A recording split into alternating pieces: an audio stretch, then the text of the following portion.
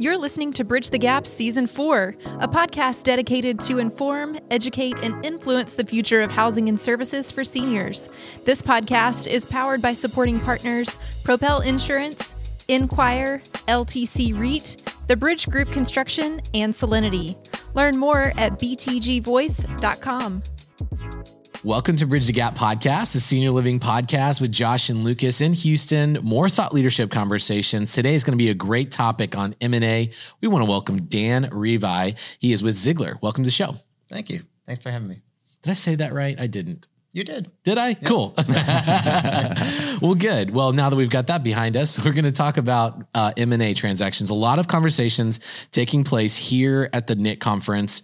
And one thing that is a big topic is like, where are we now? We're kind of past this COVID era. We've got this hangover from COVID. There's, a lot of things still in play here, many different topics. What is a part of your conversations around the M&A market? Yeah, so the last couple of days have been interesting at NIC, with this being the last morning, and the overall tenor from the conference was very positive. And I think it's partly because people are back to going to conferences again, and it feels good. And I think it's back also because COVID is really, I think, at this stage in the rearview mirror in terms of transactions. When COVID hit, we had a number of transactions, M&A transactions in the market, as did lots of folks, and everyone really hit pause. And we didn't lose really any transactions to COVID, but everything was paused for probably a good 8 or 9 month period until people could figure out, get their own house in order in terms of dealing with COVID and procedures. And then the market started to come back around. And also lenders they just weren't comfortable in the COVID environment knowing how's this going to turn out. So fast forward to where we're at today, you have a combination of the transactions that were put on hold during that 8 or 9 month period, in addition to new transactions that are coming to market because they didn't want to come to market during COVID. So you really have almost, not quite double, but significant volume relative to historical trends. And, it's so from a valuation perspective, it's also interesting because we see buyers all the time that are looking at different acquisition opportunities, and they're looking at the trailing numbers and they're trying to figure out, well, how do I value this? Because if I look at trailing cash flow, it's not great in trailing 12 months. And a lot of that has to do with COVID, obviously. And they're now taking that COVID period and really essentially throwing it out. They'll look at the 2019 numbers, and then they're going to look at the trend. And as long as you're starting to have that curl back up to where you were at, and you can see the light at the end of the tunnel, and you can see where you can get back to that point you were pre-COVID, folks are valuing it really at that level. Well, the one thing that I loved about what you said is we're looking at COVID and throwing it out. If we could do that and just put it out of our memories. Right. But no, in all reality, we learned a lot. And I think the pressure cooker that we've all gone through, we're going to come out stronger. I do love the positive vibe that we've heard here at NIC. And I think that does have to do with a lot of people getting together in person. I can tell for myself, just seeing old friends, making new friends, and the positivity just around that is refreshing. And so forward looking, talk about like how you think underwriters, has anything changed for the underwriting of deals, transactions moving forward post COVID, or still kind of the same other than the financials throwing out the COVID period? I think the other dynamic when you're looking at valuations here recently is because the cash flows are obviously with the COVID unusualness in there, there's a little bit more discussion and attention on per unit or per bed pricing, and looking at values from that perspective rather than, okay, well, what's the cap rate? Because the cap rates on a weird cash flow period don't really apply. Mm-hmm. So we're seeing a lot more of that as people are talking about values. They're talking more about per unit or per bed. Mm-hmm. Well, and on the transaction marketplace, as far as volume is concerned, what are you seeing, not only the deals that were on hold and then the deals that just should have come but didn't? There seems to be some retrading going on specific portfolios recently. In the news, the Eclipse kind of transaction there. That's obviously, 90 plus properties that presumably will be shifted around to regional players or a different operator. How are you seeing, which is, you've got that, and you've also got some mom and pops that have been, 20, 30 years in the business. COVID just was like, okay, this is it. I can't, I'm not doing this anymore. It's time to just retire. It's time to get out. And they're selling off 5, 10, 15, 20 properties. Are you seeing that as a part of the volume increase as well? Oh yeah, definitely. We're talking to a couple of families, and it would be like you just described. Oftentimes, second generation or third generation owner operators that, their parents or their grandparents started the business, and while they worked there and that made a good living and liked it and liked caring for the folks in their buildings, COVID hit and they just said, okay, this I know too much.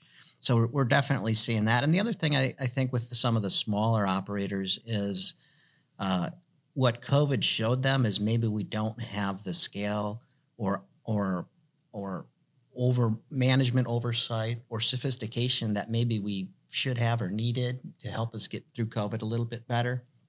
And that's caused them to struggle. And so we're seeing some of those smaller operators struggling, and they're taking their buildings to market.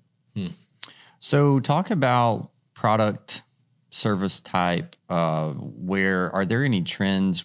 I know we've heard just through the grapevine here, everything from active adult, independent assisted memory care, new variations of combining all of those. When you look at M&A specifically, is there anything that's like the big new sexy product type that people are really going out after and looking like, hey, I want to acquire this type of product? Do you hearing any of that? Well, active adult is definitely the hot space right now. There's conferences that are coming out just focusing on active adult, and it's kind of the buzzword that we've heard here in the last couple of years. In terms of the products that seem to have fared the best through COVID, it was the continuum of care campuses, so the CCRCs or life plan communities. Those occupancies stayed, pretty strong, stronger than a lot of the other asset types, and so they fared well. I think that'll transmit into folks rethinking what types of acquisitions they want to make, but we'll see. What about legacy properties? Do you still think that's something that people are going to be seeking after, those value adds, turnarounds, legacy properties, to flip those and try to repurpose? Yes. Yeah. We're working on a number of value add properties right now across the whole senior housing spectrum, skilled nursing up through CCRCs. And there's definitely value add buyers out there. And when COVID first hit, there was a lot of folks that were looking for value add, but really almost vulture buyers trying to come in and swoop in and get something for really not much.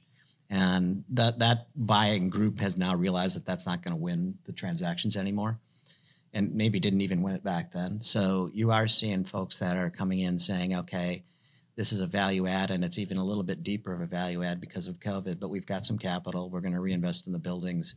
We're going to refresh them, modernize them, and bring the occupancy back up as the buildings recover out of COVID, and then probably resell them in 3 to 5 years. So pull out the crystal ball. What do you think is the greatest opportunity for operators positioning themselves going forward?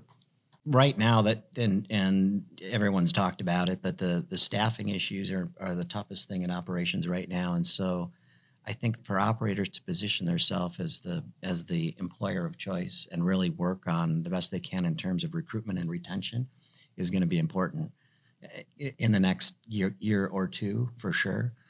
And there's different ways folks are doing that. There's technologies that some of the employers are offering their staff as a recruitment and retention tool, and making the staff work environment a nicer place to work, because you've got a lot of competition for people right now. Well, I love talking with you guys anytime we get an opportunity from Ziegler, because you have such a global perspective. You work with so many great operators and developers on new product, on acquisition and turnaround. So you get to kind of look and see what's the best of the best, what's working across multiple platforms. At some point, we want to have you guys talk about the linkage funds as well, because that you were talking about tech. That's a great opportunity to have vetted technologies that are legit, as I like to say.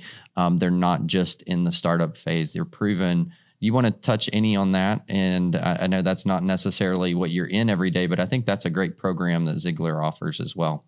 Yeah, so the Ziegler Linkage Funds it's a really unique idea where we have gone out and gone to providers, so senior living operators, owner operators, and pooled them together. We've got 100 of them in each fund. We're coming out with our third fund. They invest in the fund that invests in cutting edge technology and service companies that serve the senior living and long-term care space. So it's kind of a circular in terms of the service and the products. And what it allows them to do is get a first look at these technology and service companies that have already been vetted by the Ziegler Linkage Funds. And then there's every Thursday or for about a 10-week period, we have webinars during lunch hour so that investors in the fund can see some of these companies that the fund may or may not invest in. But it's a very efficient way for them to get through all of the tech and service companies out there and really vet the ones that, as you've said, have been productive and successful. Well, and Lucas, I mean, you've probably seen it as well. We talk a lot about it as an operator. One of my biggest challenges is just the emergence of so much new tech to our space. Yeah. And I'll tell you, when you're talking about managing your time as an operator and in recruitment and retention of great team members and the occupancy challenges and being there to support your team and then having to go out and have 15 or 20 calls a week with different tech providers that all seem to be providing a similar solution. But, most operators that I know don't speak tech. And I'm one of those. So to have specifically designed program services that meet those tech solutions that have already been vetted by hundreds of other operators and specifically designed for our industry, I think that's really awesome. And I know we're going to make sure we talk more about that on our platform because I think that's a great resource to our listeners. Yeah. Absolutely. And Ziegler was also a big supporter of our VIP event that we had in Nashville. We're looking forward to 2022. Much more information about that coming out very soon. And Dan, we thank you for spending some time with us today. Well, thank you for having me. Appreciate it. Safe travels. And to all of our listeners, you can go to btgvoice.com, connect with Josh and Lucas there, get on our social media sites, download some of our content, and we want to hear from you. Thanks for listening to another great episode of Bridge the Gap. Thanks for listening to Bridge the Gap podcast with hosts Josh Crisp and Lucas McCurdy. If you were informed, educated, or influenced by this episode, we want to know. Leave a comment on social media or contact us in the show notes. Powered by supporting partners, Propel Insurance, Inquire, LTC REIT, The Bridge Group Construction, and Salinity. Learn more at btgvoice.com.